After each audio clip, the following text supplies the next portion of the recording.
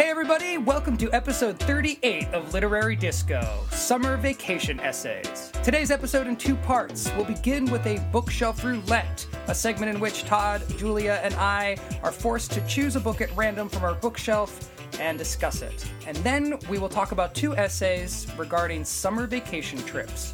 Once More to the Lake by E.B. White, and A Supposedly Fun Thing I'll Never Do Again by David Foster Wallace.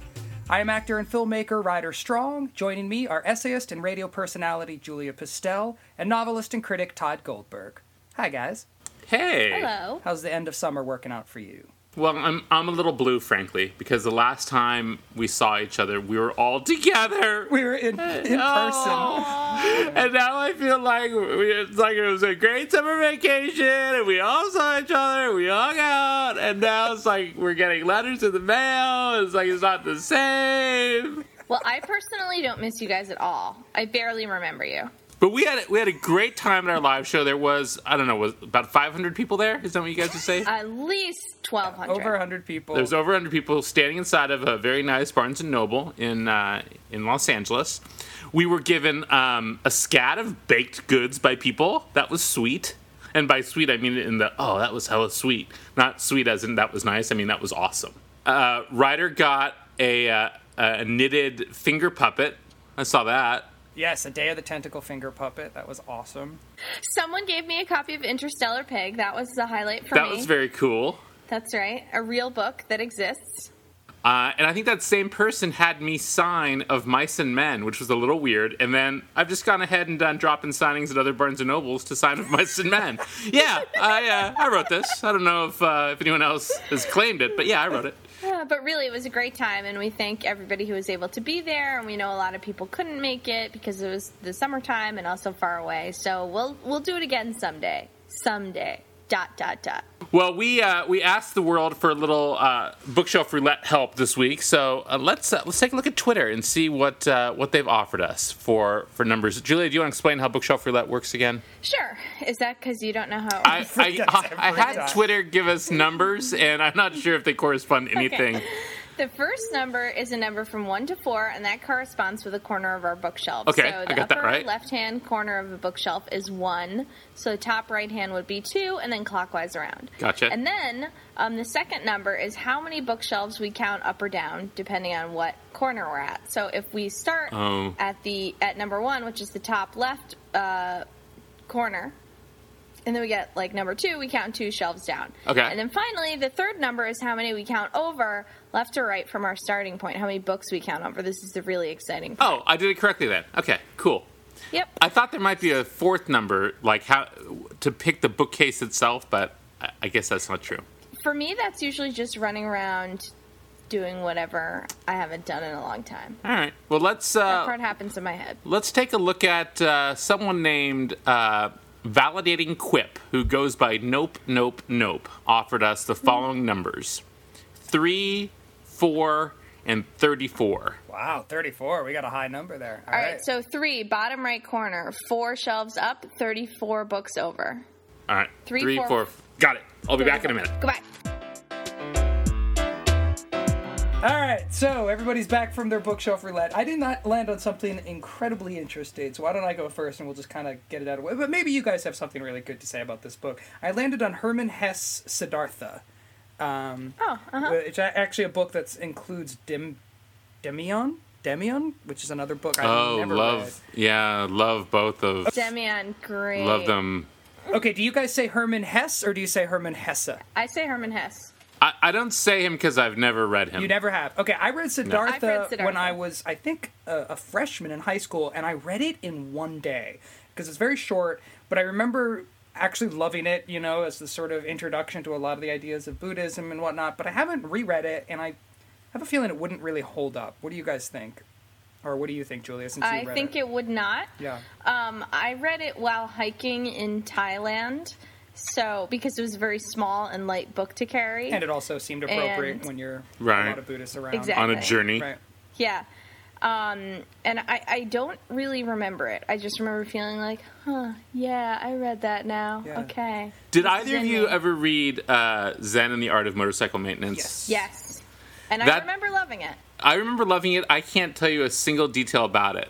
Like, I remember, like, it was a summer day that I read it, cover to cover, and I was probably 14. I got done with it, and I thought, oh, man, I'm going to carry this book with me wherever I go if I go hiking through Thailand. And I don't really remember any single detail about that book. It's a very strange book, and to be honest, I don't remember much of it either, and I felt the same way. Like, it was one of those kind of along with On the Road, and, like, it was like this almost philosophy, but, like, really kind of...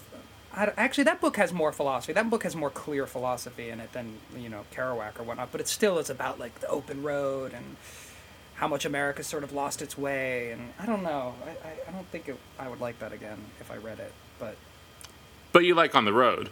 I do, but I've talked about on this podcast how I've sort of gone through my loving, hating, and then rediscovering and appreciating Kerouac.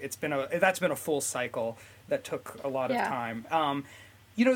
The thing about Siddhartha that was interesting is I actually took a couple different Buddhist classes in college, and I remember just being weirded out by how much I already knew, like, the story of the Buddha because I had read this book. And that's the part that I'm not sure because I don't quite understand the project of the book. He's a German writer, and I don't know if he really was a Buddhist or what, but he decided to sort of reappropriate and personalize the story of the Buddha and tell that again. Like, I'm just not clear on what it is or what it was exactly, but it's an incredibly popular book, right? Like, I think a lot of American teenagers end up reading Siddhartha. And I feel like he won I almost want to say the Nobel Prize. He won the Nobel Prize, yeah. Right. Yeah. I don't know. I feel like every book that I've read about Buddhism vanishes from my head. Well, maybe that's part of the process. Yeah, maybe that's the thing. It just becomes this ephemeral thing. You enjoy the journey. That's the point. Yeah, exactly. You were in the present. You need to keep reading them. Stay in the present. Stay in the present. What about, like, the Tao of Pooh? Did you read that? Yeah, Did that stay with you? We talked about that. Yeah. But that's Taoism. That's not Buddhism. Right. I'm just thinking of Buddhism a lot. But I'm thinking about all of these sort of religions that I had a vague interest in when I was 16. And I was like, I'm gonna get into Taoism. I'm gonna get into Buddhism. I'm gonna look into fundamentalist Christian. Oh no, I'm not. I'm not gonna do that one. That one never and or just any of the New Age stuff. Like, there's that whole period of time that I had where I was reading all this New Age stuff because probably my sister Karen was reading it and I was stealing her books. Stuff on, like, past life regression and then Taoism and all this other stuff. Flowers in the Attic, that great New Age classic. The New Age classic of rape and incest, Flowers in the Attic. But whenever I think of Siddhartha, I think of that.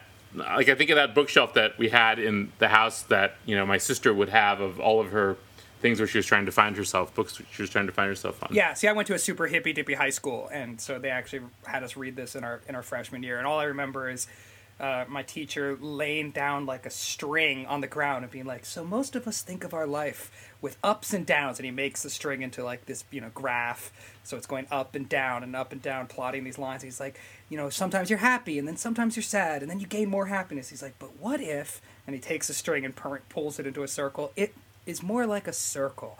And I remember that image. Oh God! And then I was reading Siddhartha. Like, that was the beginning of high school for me. At any point did this man touch you or your bathing suit covers? Well, here's what's crazy about this guy. He was 24 years old. Like, that's God. what blows my mind. Is, like, he was this, and he already had a kid and was married. So in my mind, he was, like, equivalent to my parents. But when I look back on it now, it's like I was 13 years old and he was 11 years older than me. That's all. And, like, I think about being 24 and teaching at this tiny school out in the middle of the woods, and, like, I mean, we were a classroom of 10 kids. Like, it's just such an I mean, and he was great. I mean, he taught me how to write an essay, and I read so many great books because of this guy. So, I mean, he was a wonderful teacher. But yeah, in retrospect, it's like, yeah, of course he had, like, cheesy new agey ideas. He was in Sebastopol, California, teaching a bunch of hippie kids, and he was probably a little bit out there, and he was only 24. Like, he was probably just graduated from college, stoned out of his mind. Also, but you know what? I think 14-year-olds need to be exposed to that. I do too. I think that's great. Oh, it was great. I agree. I don't regret it at all. I think that's great. No.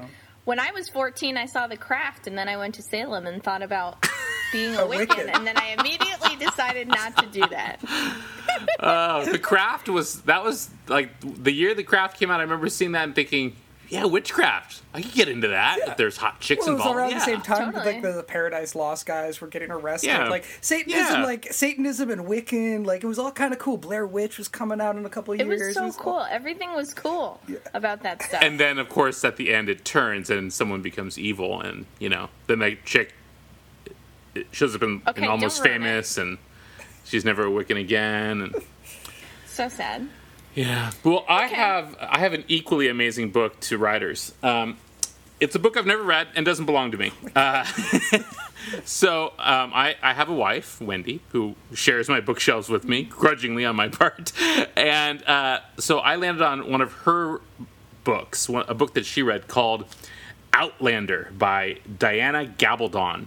Oh, And people love that book. That People book is very popular. lose their shit about this What book. is it? And I know nothing about it. it's a romantic fantasy, I guess. Well, I'll read the paragraph on the book jacket. In a remarkable debut, vigorous, eloquent, and wholly original, Diana Gabaldon fuses a wry modern sensibility with the drama and passion of the 18th century, and vividly brings to life a heroine whose journey through time forces her to make an agonizing and fateful choice. So there was one year where my wife, my sisters, my nana's caregiver, everyone in like the extended world that I was part of that was a female that was somehow related to me were addicted to this book, and then like its 15 sequels, and they were all like 900 pages long, these just giant tomes. And what I gleaned from overhearing their conversations is that the heroine, who according to the book jacket's name is Claire Beauchamp Randall, a former British nurse on holiday in Scotland with her husband, looking forward to becoming reacquainted with the war's long separation, finds some magical rocks in Scotland, and like in all great fantasy, falls through a shift in time and space through these rocks to 1743. And there she falls in love with somebody, and it's some fraught thing. But like there was just my wife and everyone was just talking about these people like they were real, and it was like a huge thing. There was one Thanksgiving where So Wendy actually liked it. oh yeah, she loved it. That's cool. There was one Thanksgiving where like everyone, all the women were sitting on the sofas reading these books, and we're all like, all the guys were like, so what's going on? Why isn't anyone talking to us? And why are they all reading these giant That's books? so funny because I've never heard of it. So what year are we talking about? Like, this book originally came out in 1991, but I don't think Wendy started reading them until the mid 90s, probably like 1995, Yeah. 96, 97, so somewhere it's in probably there. like a complete series by now. Oh yeah, there's like 10 books, Wow. and I think they're making a movie out of it. Huge, massive, best-selling novels by this woman Diana Gabaldon, and she like even when the web was just starting out, basically she had a huge web presence, and her fans, I believe, refer to her as herself. Well, It's just that's this weird. very strange subculture that I was with it till then. yeah, it's the very herself strange. thing is It's very weird, and I think like they know about her husband, and she lives in Arizona, and she just has this huge following. But the thing about these books that I find particularly upsetting is that so her last name is Gabaldon. So on our bookshelves, she takes up a lot more space than my own books do, and it really sort of bothers me that she's got the prime real estate in the G section, and the covers are beautiful. There's a broken clock and some flowers, and Oh wow! So you guys have the hardcovers. we don't fuck around. I think we have a Wow. bunch of signed ones too. Do you guys ever get the feeling that like, and this is a good intro discussion because I know we're going to do a fantasy book on the show in a couple weeks, or a couple episodes. But do you guys ever get the feeling that fantasy is just one of those genres where if it's just good enough, it does really well? Like if the book is just good enough to like I don't hook you into know. the story, like people are willing to overlook like really thin characters. I mean, I know this is not true of Game of Thrones because I read those and I was like, wow, this is actually incredibly well written and nuanced, and the characters are really. But most of the time when I hear about science fiction and fantasy books, which I kind of put in the same category, I often wonder if like, I mean, I have never read these books, so I don't know, but I feel like I think And these are that more romance than anything my else. answer is what I think we should talk about on our future show. The whole value system is different of what makes a good book and what makes a good book bad. You're measuring different things. Right, because if they do like really creative, incredible world creation, for instance, that's more interesting, and that's what you're sort of reading the book for, as opposed to realism of, human interactions. But I think that standard exists in all literature. I mean, when we talked about Tampa, we invariably ended up comparing it to Lolita. Right. Only because of subject matter. And we're saying, well, Nabokov does this, and Nabokov does that. Well, that's the difference between one of the greatest novels of our time and what is, in essence, sort of pulp fiction. And, what is good enough for anything? We will watch popcorn movies with the same fervor and excitement that we watch, Schindler's List or something, as long as it appeals to us. I don't know, I think casting a net on a particular genre and saying things are successful just if they're good enough probably undervalues that fact that there's a lot of really great books that don't ever become popular, that are wonderfully written and wonderfully conceived, and for whatever reason don't capture the imaginations of readers, or don't have the marketing behind them, or whatever. Well, let's talk about that a lot more on our future show, because I'm really excited to talk about fantasy. So speaking of fantasy, that's a good segue into mine. Mine is not a fantasy book or a novel at all. So you guys know that I deal with a lot of authors and writers at the Mark Twain House. Have I ever told you who my favorite one was of all time as a human? No, it's not Stephen King. I know that you said Deepak Chopra was a little handsy and tried to kiss you, but I don't... I never said that. It is my favorite person that I've ever met, who is a very famous writer, is Miss Manners. She is... Who? So, do you guys not know who Miss Manners is? Nope. That was that ringing silence that you heard was both of us going, should we know this? She's basically an advice columnist like Dear Abby. Her real name is Judith Martin, but she has a syndicated advice column, and it's regular, just like Dear Abby. They're competitors. You can Google around. I'm sure tons and tons and tons of our listeners have heard of her, although, of course, obviously, like, this kind of old-fashioned advice column is a dying form. But has she always been Miss Manners, or is she is she like Doctor Who? Is she like the fifth Miss Manners? No, she is like the Miss Manners, the one and only. Okay. All right. And the reason that I loved her so much is that she was so polite. Actually, I mean, except for when the black people showed up, she really did not like black people. Okay, all right. I don't want to cast aspersions on Miss Manners. Her writing is so hilarious and biting as she gives etiquette advice, and her etiquette advice is more basically just from the point of view of like a fed-up person. And she's just a super talented essayist, trapped probably by her own choosing in this kind of form. So she just like has hilarious ways of thinking about etiquette and putting everything, even though she's a cool old lady. So when I got... How old is she? She's in her 60s. So when I got engaged, somebody gave me Miss Manners' Guide to a Surprisingly Dignified Wedding. And it is goddamn hilarious, and I love this thing. And basically her point of view on etiquette, we don't have to get into the whole thing, but her point of view on etiquette is not that it is a stuffy set of leftover traditions, but it's all about making the person or people that you're dealing with feel comfortable and happy. And that's what etiquette is for, and we have totally lost that. So in a wedding context, it is both hilarious and useful. So does she provide, how to put this delicately, wedding night advice also? I think so. Oh, yeah, let's flip to that page. Okay. Didn't we get enough of this from Tampa? Have we learned nothing? Here, let me, I'll read you a little sample here. Okay. Dear Miss Manners, my fiancé and I are on a tight budget and are planning a small family-only wedding. My mother would like to throw us an engagement party, a work buddy wants to give me a shower, and I'd love to have a bachelorette party with my girlfriends. Many people that would attend these events would not be invited to the wedding. I've heard from several sources that to not invite these people to the wedding is the height of rudeness. Is that true? Do I really have to give up these special events because my fiancé and I can't afford a big wedding? Please help.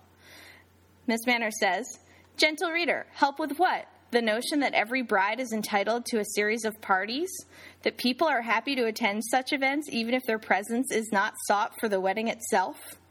So, and then she goes on to... So basically she just says, bitch, please. Well, I mean, she brings these, like, crazy wedding notions of the modern day back to their original idea of, like, who are you doing this for? Why are you doing it? Right. But really, it's generally just hilarious. I mean, she also has a funny list of...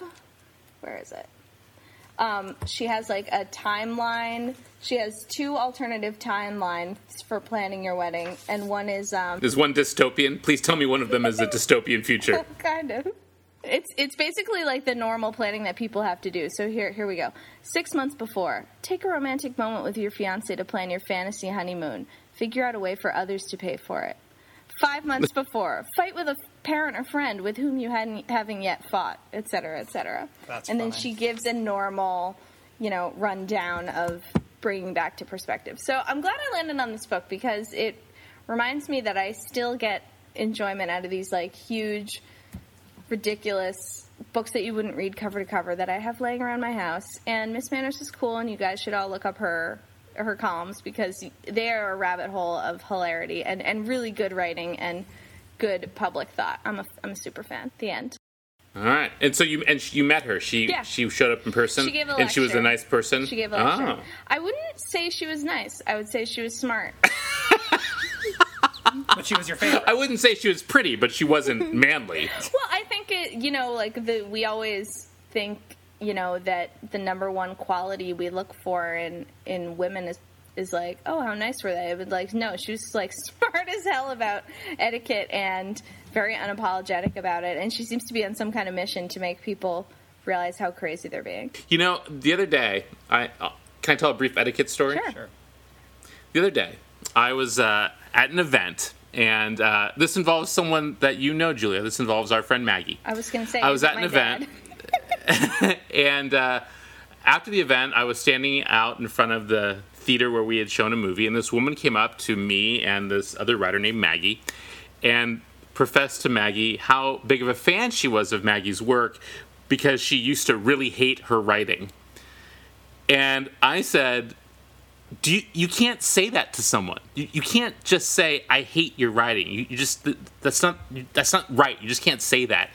And she said, well, it wasn't that I hated her writing. I really didn't like her or any of the topics that she covered. And I said, why don't you just say, I hate every fucking thing you're passionate about? But wait a minute, hold on. This was like a backhanded compliment because she was saying, I've come to now really love your work. I used to hate it? Is that what she was saying? Or appreciate it, yeah. It was very strange.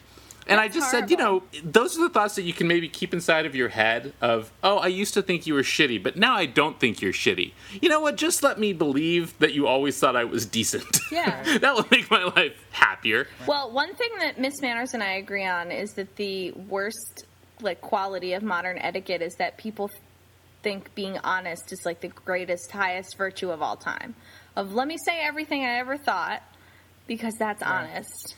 And, like, I'm just being honest, rather than say the nicest thing. Yeah, I think salting your life with minor lies to save other people's feelings, that's a fine thing. You can do that. I agree. I mean, don't do it if you're running a world government or something, but, in day-to-day interactions with people, you don't need to say, my God, you look fat. Jesus. Do you still get zits? You gotta learn to exfoliate, sweetheart. You don't need to say that shit to people. Does she have any advice on people that mistakenly think other people are pregnant? Because I think one of us has had a couple of those experiences and could use a little advice on how to remedy that situation. That's a story for another time, maybe. That's now we'll move on to the end of summer vacation with David Foster Wallace and E.B. White. Stick around.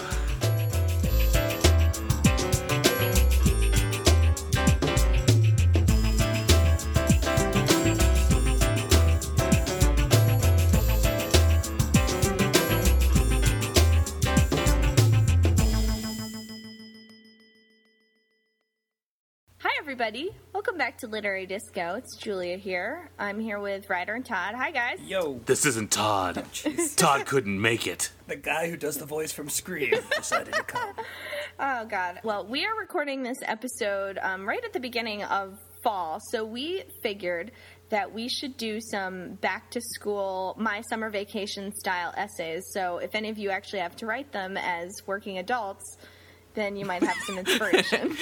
In what setting are working adults forced to return to their jobs at, like, you know, Best Buy or something and be like, Jeff, I need to get an essay out of you on what you That did. would be great. But we get it now through Facebook. Like, you see everyone's vacation meal to meal and site to site. Yeah, but that's not the same. You know, I want to know if you contemplated death, which is pretty much where we stand with these two essays. So I picked out two classic essays from my friends here. I picked E.B. White's Once More to the Lake, which was, I believe, originally published in Harper's Magazine. He is the same E.B. White who wrote Charlotte's Web and The Trumpet of the Swan, which I have a feeling like in my brain takes place at this lake, by the way. And he also is the Strunk of Strunk and White's Elements of Style. So he's the White. absolutely Right. yeah. They switched names. Yeah. Just as a joke, just for the book.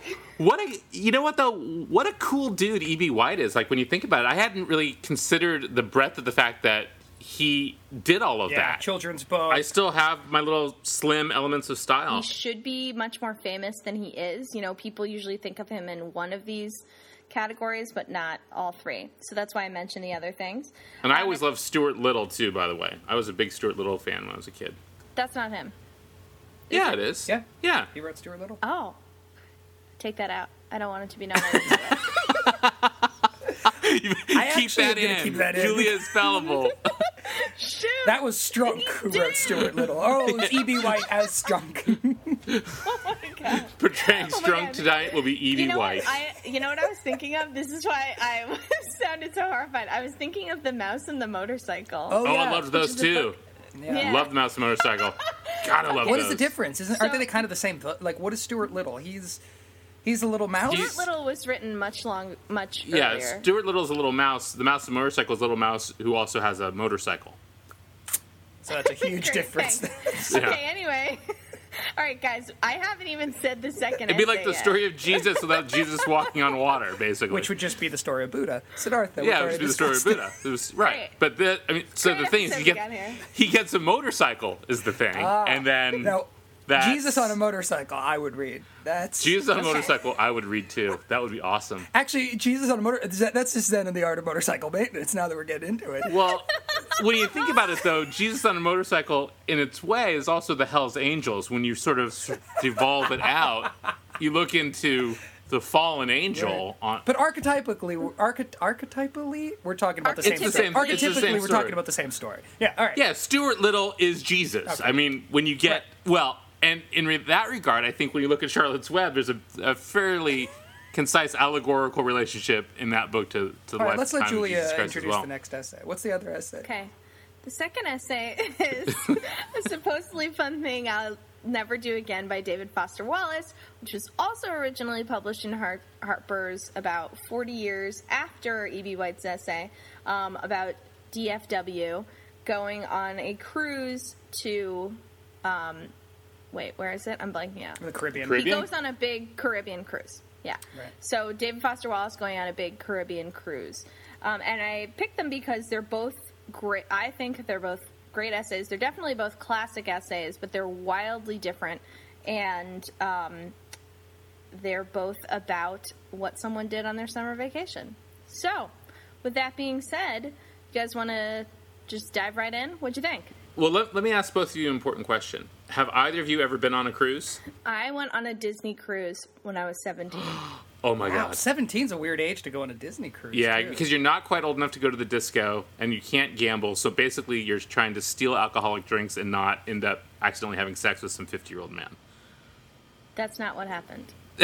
Well, in my mind, that makes for a better story. What about you, Ryder? Have you ever been on a cruise, Ryder? I have a very long and weird cruise story, so I don't know if we should get into it, or I should save it were for you not later. on a cruise? I've been on 2 cruises in my life, yes, and yeah, I mean, I'll go into it a little bit later when we're talking about David Foster Wallace, because I couldn't help but think of my experience, which was uniquely horrifying in specific ways. So I'll get into once we're into the book, I think.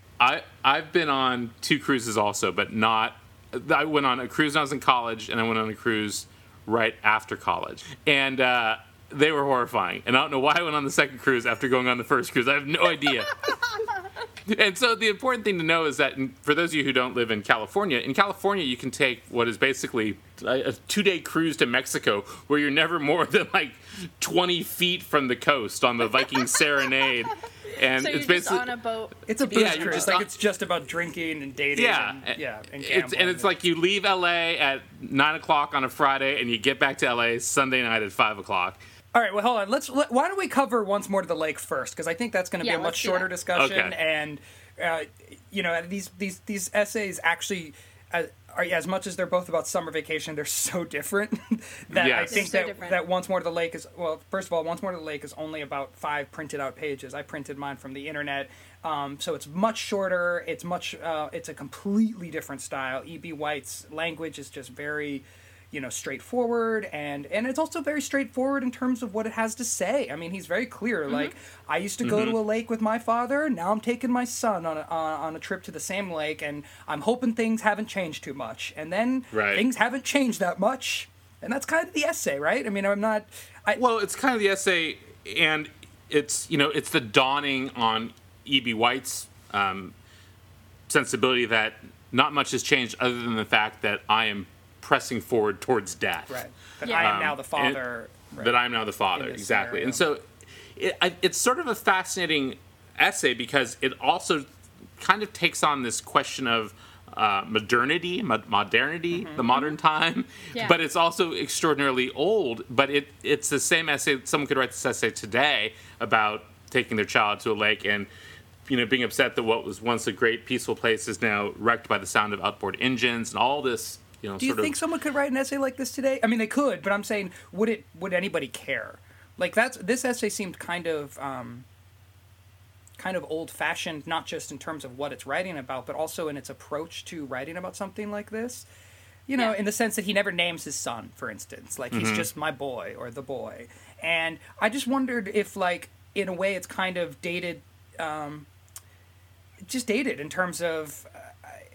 It felt simple to me and simplistic in its and in some ways that's its strength and in that it's clear and sort of pleasing to read and has this this feeling wash over you of, like we talked about before, just nostalgia as a literary feeling or device is really good to capture well, and he does that. But I don't know if it says much that I'm like I don't think I'm going to remember much about this essay tomorrow.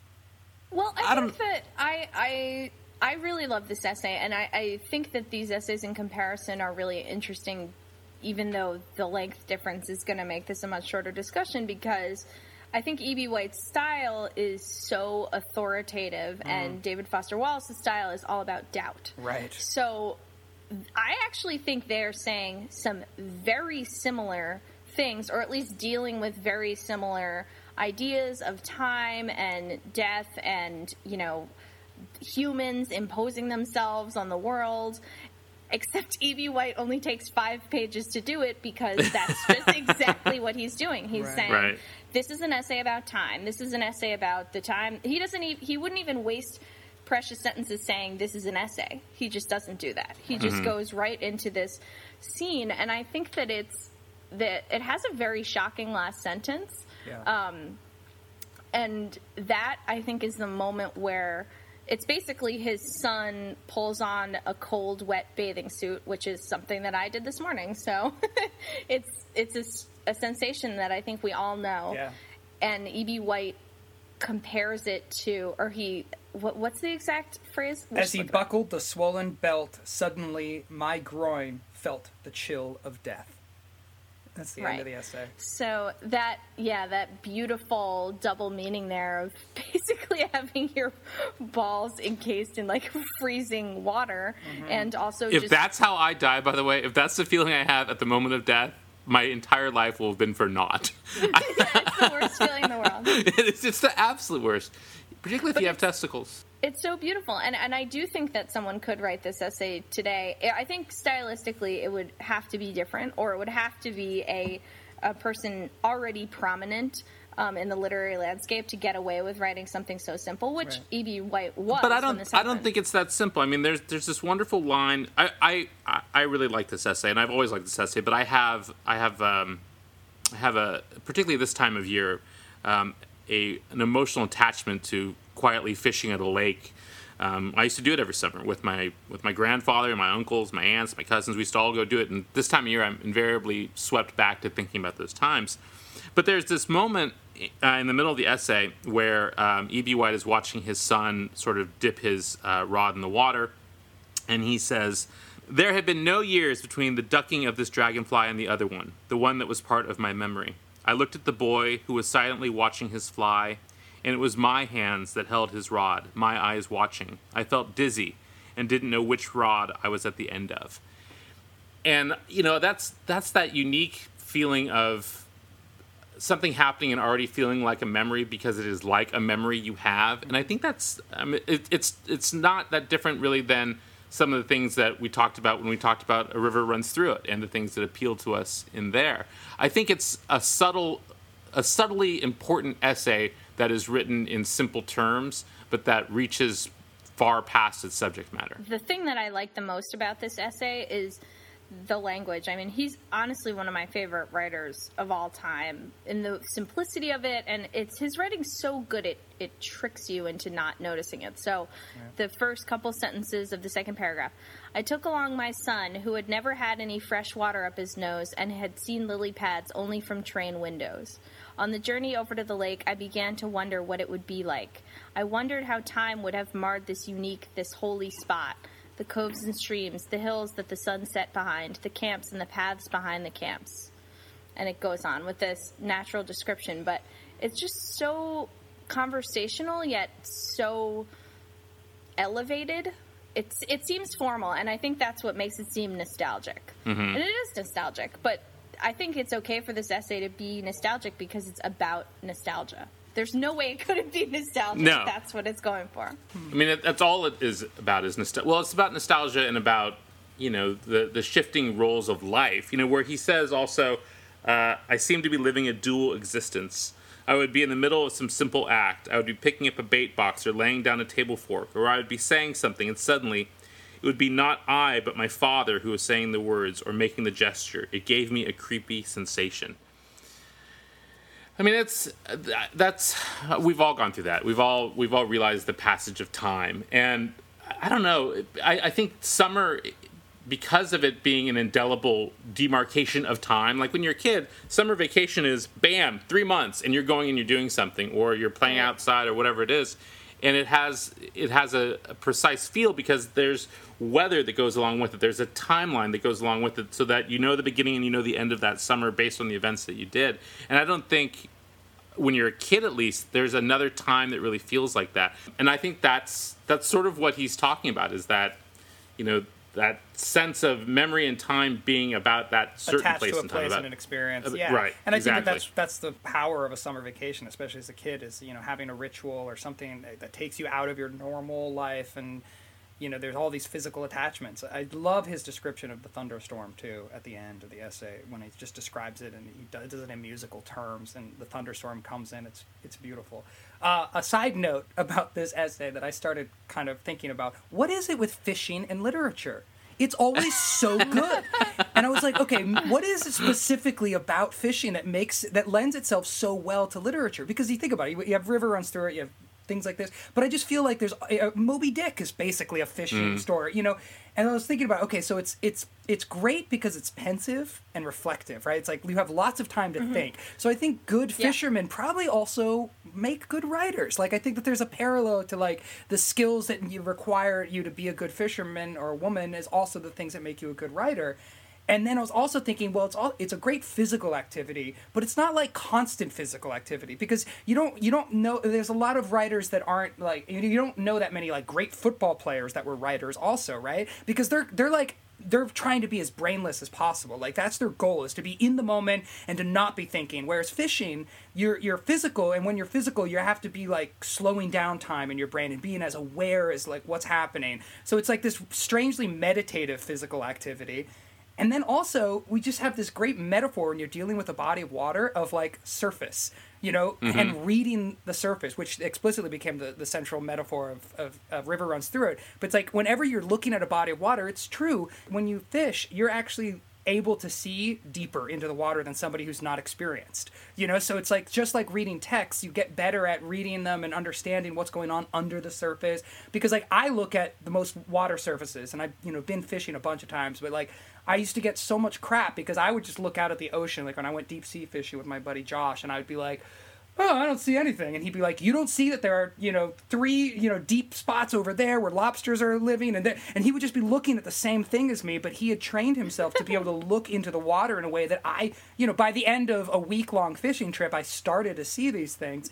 But it's just, anyway, I just started having these thoughts while I was reading this essay. I was like, fishing is so good for writing. Like, they go hand in hand really well. But the thing is also is that the success or failure of a person fishing is predicated on chance. And chance begets interesting consequence. So whether or not someone does or doesn't catch a fish is largely held up to luck. Right. There's the skill of the fisherman, but if you don't, then you have bad luck and there's a consequence from it. If you do, you have good luck and there's a consequence from that. Right. And so I think as a storytelling device, it imbues a story immediately with chaos, chance. Anything can happen. Right. And I think that always leads to... it even leads to something like Life of Pi, It's the same sort of thing. If I did this or this or this, something else is going to happen. Right. Old Man in the Sea, Hemingway. Right. Mm-hmm. Speaking of boats... Hey, look at that. Hell of a transition, Julia. How about we get on one with David Foster Wallace, who goes on a cruise. So, for our listeners who have not read David Foster Wallace before, shame on he you. is in... No, just kidding. Yeah, hang up. Get up, go out and buy up something on an iPod? He's, of course, most famous for fiction like Infinite Jest, but I'm gonna say that in writerly circles, he's more recognized for his amazing essays and nonfiction. Yes. So he has a few major essay collections, but his first one was A Supposedly Fun Thing I'll Never Do Again, which this essay appeared in. A shorter version appeared in Harper's, and it's all about Harper's paying him to go on a cruise. A big box, like, luxury Caribbean cruise, and to report on it. And the way that he writes is so complex, and he uses a lot of footnotes to comment on his own commentary, and his sentences can be a page long or more with all of his doubts and considerations and thoughts. So he covers everything in this essay, from what it's like to buy the ticket, to comedians, to various dancing activities, to getting on and off the boat. He deals with every possible theme that he thinks that he can manage in this essay. So essentially his style is to very artfully and very colloquially cram in every thought in his head and argue with himself over the morality and the experience of going on this cruise. Would you guys say that's a fair summary? Yeah, that sounds like a perfect assessment of it, yes. It's very hard to describe. Well, it's gonzo journalism, right? I mean, David Foster Wallace represents a new evolution in gonzo journalism. I've always loved him. He's so smart. I mean, that's what you get down to, is that you're dealing with an intellect, a brain that is so big. But he's really has, like you said earlier, this sense of doubt and humility that he inserts into his essays that puts you on his side in such a wonderful way. Like, I just loved how in the beginning, he basically opens the essay saying, like, I don't know why Harper's is doing this. They're sending $3,000 to send me on this cruise. I'm never going to give them a good essay. I don't know what they want from me. So he sort of positions himself as like not, and he calls them explicitly, he calls them like East Coast snobby people, you know, so he's like, I don't know, they don't know what they're doing sending me out there. So he separates himself from his editors constantly throughout the essay. He's like, this will probably get cut out. You know, that if the editors are any good, they'll cut this section out, but I'm going to write it anyway. But then he also positions himself as very distinct from like the other Americans that are on the boat with him. You know, he describes them in bovine terms and is ashamed of them, but then also identifies with them at times. But so he's clearly an outsider in both senses, and which is the perfect essay position that he puts himself in. So you know he's like this lost, wayward traveler. He's not a complete snob like the Harper's editors, but he's also not like just a run-of-the-mill American having a good time on a cruise. He positions himself perfectly as this sort of thinking outsider in the midst of it, and it's really and it's really powerful, and he does that with almost all of his essays, and this is probably the clearest example of that, because like one of his other great essays is he was sent to a porn convention to cover a porn awards in Las Vegas, and he does the same sort of thing where he's like, he refers to himself as your correspondents because it was like him and a photographer that were sent to it. So he refers to himself as this sort of abstract person principal who's stuck in the middle of this weird assignment and in this crazy world of people, and it's just a great positioning. It's brilliant. And you know what he does that I think is so great, and which I think is absent a lot in this sort of participatory journalism that you see now, is that there's not that cloying smugness that you get in a lot of essays. And he's funny because he's a failure at some of this stuff, too. Right. He's not better than these people. He's just involved with them. No. And I think that's where his intellect comes into play. And I think there's a Hunter S. Thompson line that this is devolved from, but there's also sort of a Joan Didion line that this is devolved from, and then there's this David Foster Wallace, that this idea of this, what we know about him now, it's incomprehensible to imagine David Foster Wallace on a cruise ship, but then, everyone's personal lives, they do things that you don't expect them to do. But he opens up in such a clear way, too. I mean, like, what the narrative arc, if there is really one, besides the actual, because he says right up front, nothing happens on this cruise. Like he said, basically it was a typical, that there's no disaster that's going to happen on this cruise. He's not going to fall in love. It's not going to sink. There's nothing, he says up front, like, these are all the things I did. And he lists them. And then, but he does go through this arc of kind of despair, that he describes, he describes himself as being filled with despair from the beginning of the trip. But, he spends a lot of time discussing how these cruises are manufactured and how they advertise and aim the experience towards a certain, like, American sense of pleasure and relaxation and pampering. And if there is any sort of narrative arc to this, it's that he reaches the point by, like, day 5 of the cruise where he is starting to feel that pamper and that want, and then and he's all the things that at the first 5 days he was experiencing, he would write about with kind of a little bit of like, God, this is what people care about. They care about clean toilets and folded sheets, and my room is cleaned every 30 seconds and the food is delicious. And then he reaches that point, like on day 5, where he kind of has this crisis where he realizes he's starting to complain about the fact that his room wasn't cleaned quick enough and that the sandwich crust was a little soggy, and he just talks about it as this sort of American inside of him, this like infant that he feels inside of him that will never be satisfied, and that the biggest lie that these cruise ships they sell us on is that we ever could be satisfied, that you could ever have enough physical comfort and enough alcohol, enough winning at the game, or enough entertainment, or enough pleasurable experiences to finally be satisfied enough to say, I don't want any more. And that's a brilliant insight, and he builds to that so perfectly.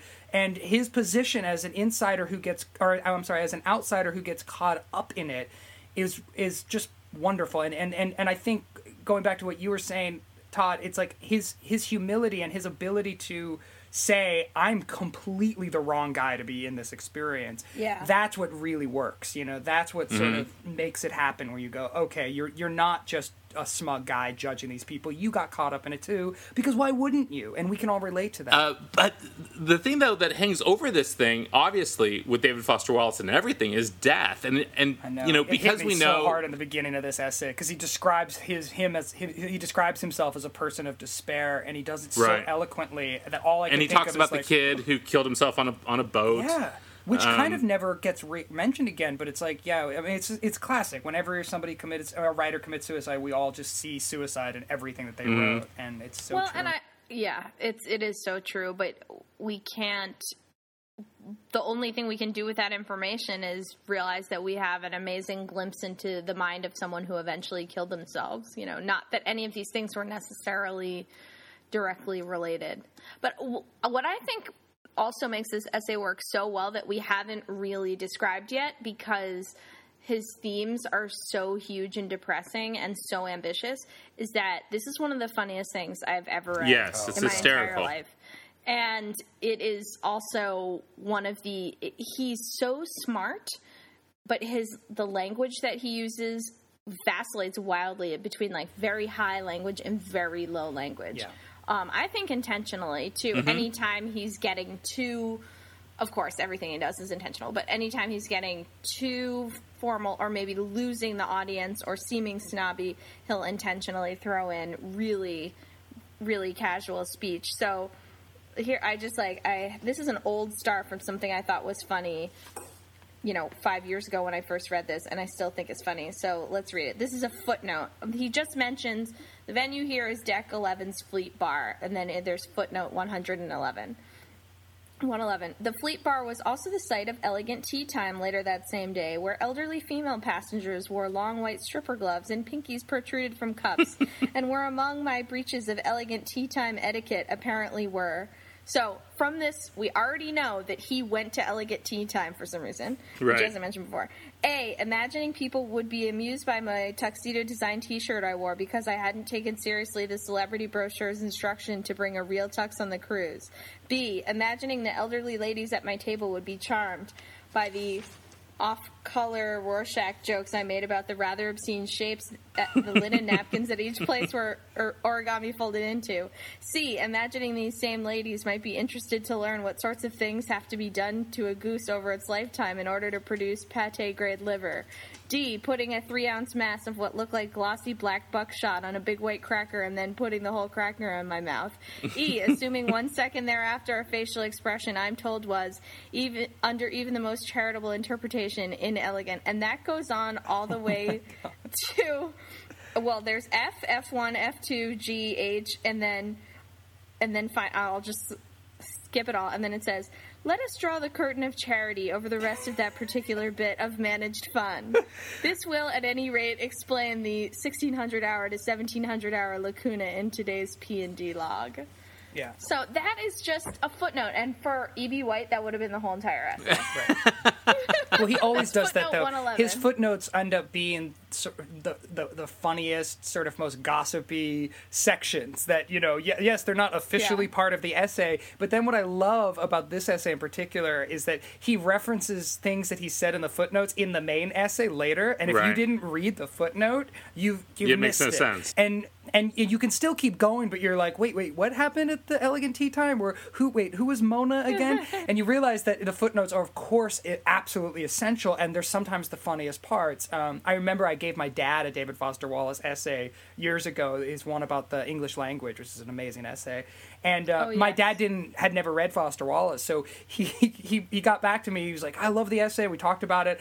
And then he wrote me another email being like, I went back and read all the footnotes. Oh my God. I was like, how could you have skipped it? He thought he could skip the footnotes, because of course, usually you don't think of footnotes as an essential element to an essay, but with David Foster Wallace, most of the time those end up being the funniest counterpoint to the story or the most juicy tidbit. He has two kind of uses of the footnotes. The other really famous essay that's in this collection is called Getting Away from Already Pretty Much Being Away from It All, about going to a state fair in Indiana. And in that one, so they're very different. In the one that we read, the serious themes are the essay and the footnotes are the gossipy parts, as you said. But in the other one, it's reversed. He's writing a light essay, and in the footnotes, he's going through an insane mental struggle with the morality of over what he's doing. And of course, he, like, in all his writing, he does both and both. But it's really interesting to think of, you know, what role do the footnotes serve in which essays, and how does that reflect what he's actually thinking about. I love the footnotes because they are so indicative of how we actually think. You know, how often are you midway through a long sentence and then your brain spins out into something else, your own footnote. All you got to do is listen to any episode of this show, and that it's like one living footnote. Clearly the way we operate.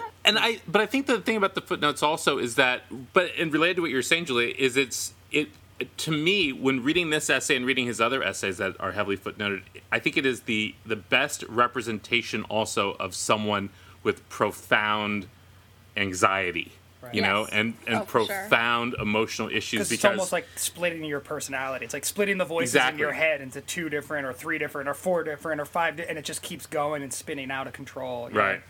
There's so many levels of genius at work in this essay that I've never felt like I got all that I could from it every time that I've read it. I want to talk about, too, just the genius of his ability to just evoke detail and use story and detail in really, so regardless of whether this is, because this does use a footnote, but regardless of that structure, I just couldn't believe how brilliant this little section was. He's describing a guy. The lecture's audience consists of bald, solid, thick-wristed men over 50, or he's describing guys, I guess, a group of guys. The lecture's audience consists of bald, solid, thick-wristed men over 50 who all look like the kind of guy who rises to CEO a company out of that company's engineering department instead of some fancy MBA program. Now, that's brilliant. As if that's not specific enough, there's a footnote, 114, and he describes the footnote this way. In other words, the self-made, brass-balled, no-bullshit type of older U.S. male whom you least want the dad to turn out to be when you go over to a girl's house to take her to a movie or something with dishonorable intentions rattling around in the back of your mind. An authority figure. It's like he was able to take us from like the MBA program, the engineering department guy, and then also describe this personal relationship to how intimidated he felt around these types of guys by relating it to dating girl. It was just like there are so many directions that he's going, and each one of them is perfect and evocative and just brilliant. And it's like, wow, you did 4 different descriptions of these guys, and each one is perfect and belongs there and gives me the full picture. Them all. Yeah, right. And he should have, because they each add another layer to it. And it was like, for me, it really wasn't until I got to that idea of the dad you don't want it to turn out to be answering the door when you're going out with a girl, like that hit me. So that was what it took, you know, because that's the story that was my entry point. But it's just, he does that all the time. Well, I think the idea of vacation, though, is a really strange thing when you think about it. It's really it's taking a break from your actual life. It's putting aside every real stress and anger and sadness or whatever for X period of time and compartmentalizing all that stuff at your house and going somewhere else to forget about it, only to return to have those same problems waiting for you. And it's something basically that he talks about when he talks about despair and about how despair is a real thing for him and how he basically in life has wanted to jump overboard. But the mere idea of vacation in and of itself is something that I've always been fascinated by. I've always hated it. I'd love to go on vacation, but then I'm freaked out by it. And I live in a resort town, so I sort of see it all the time. Is, you know, you go into a hotel, and these people are nice to you, and they do things for you. But, of course, that's their job, which means they're not on vacation, which means they go home, and they're pissed off, and they're angry, and they're underpaid, and they've had to deal with your whiny ass who's being delivered everything on a platter, literally in some cases. Mm-hmm. You know, this whole experience of a hotel or a resort or a cruise ship where it's an imaginary world as much or more so than going to Disneyland is, where people are there. I've never been comfortable in that situation. I am miserable, it's a very strange and I can thing. never relax. And, you know, of course, as an adult, you just find yourself in that situation a lot because, you know, someone takes you on a trip or you go on a trip with someone and that's what they want. And then, like, oh, I just hate it so much. I'd so much prefer a journey of some kind, like with a goal or like, you know, just where you have, you know, oh, you can still have good meals and stuff, but you got to find them yourself or cook them or, you know, figure something out. I just, the like all inclusive paid for kind of nothing's going to happen to you. You never have to think about anything kind of trip. Just completely uninteresting to me. The same way it is to David Foster Wallace. I'm in for a lot of the same reasons, I think. So you basically you are David Foster Wallace. I want an all-exclusive trip.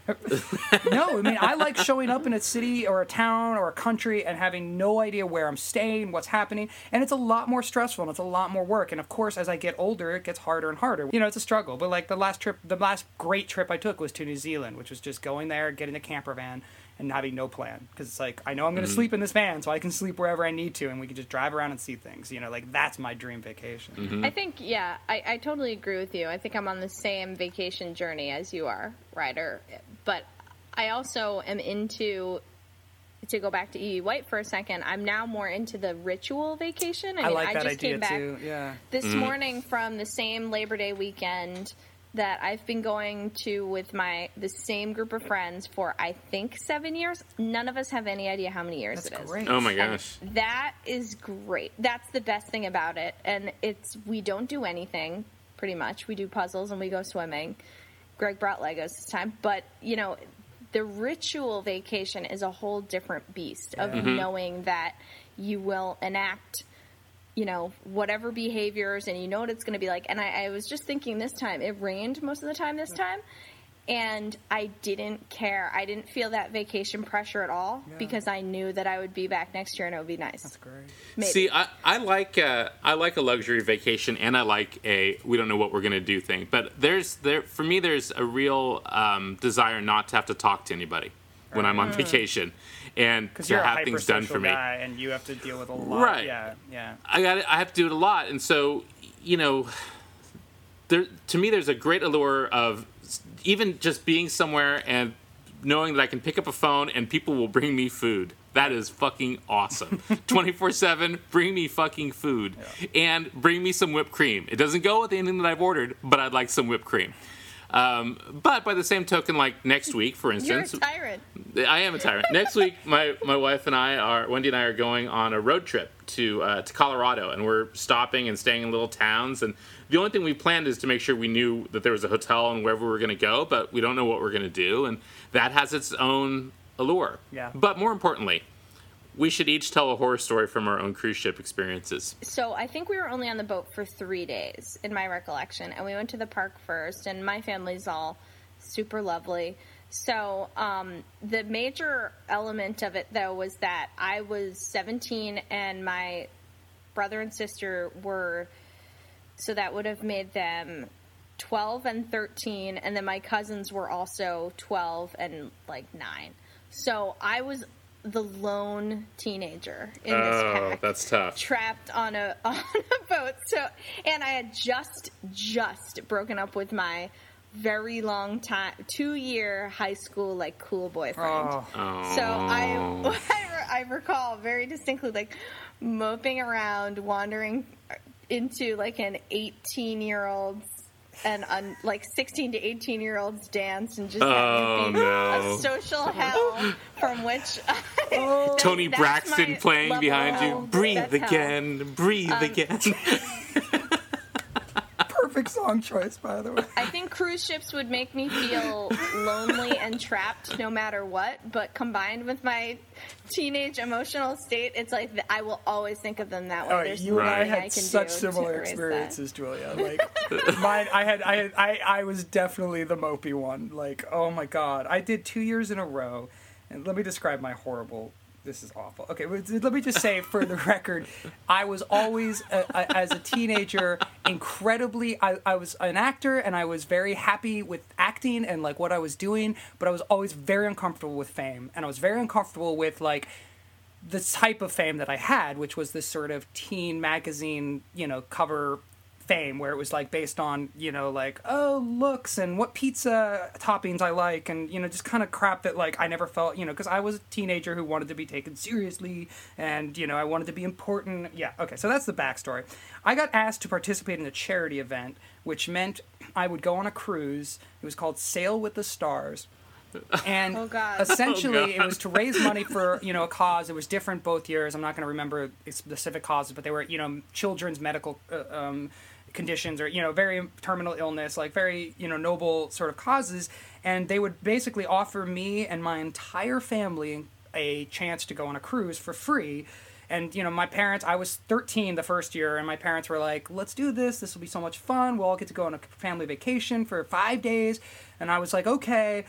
Little did I know that this meant that basically rich kids could have their parents pay to go on a cruise with people like me and Jonathan Taylor Thomas and Andrew Keegan.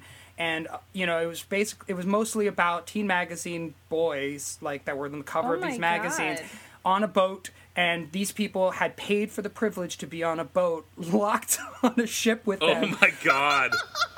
And so that is the most genius idea. And to make Ryder, money. you need to write an essay about this. It's one of those things I don't really talk about because honestly I've repressed it in so many ways.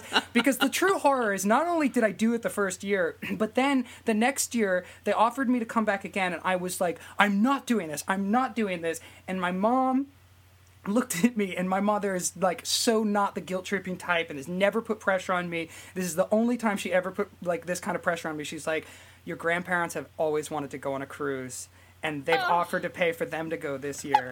And my grandparents were, at that point in their late 70s. And so I said, okay, I'll go again if I can bring a friend. And so I brought a friend with me.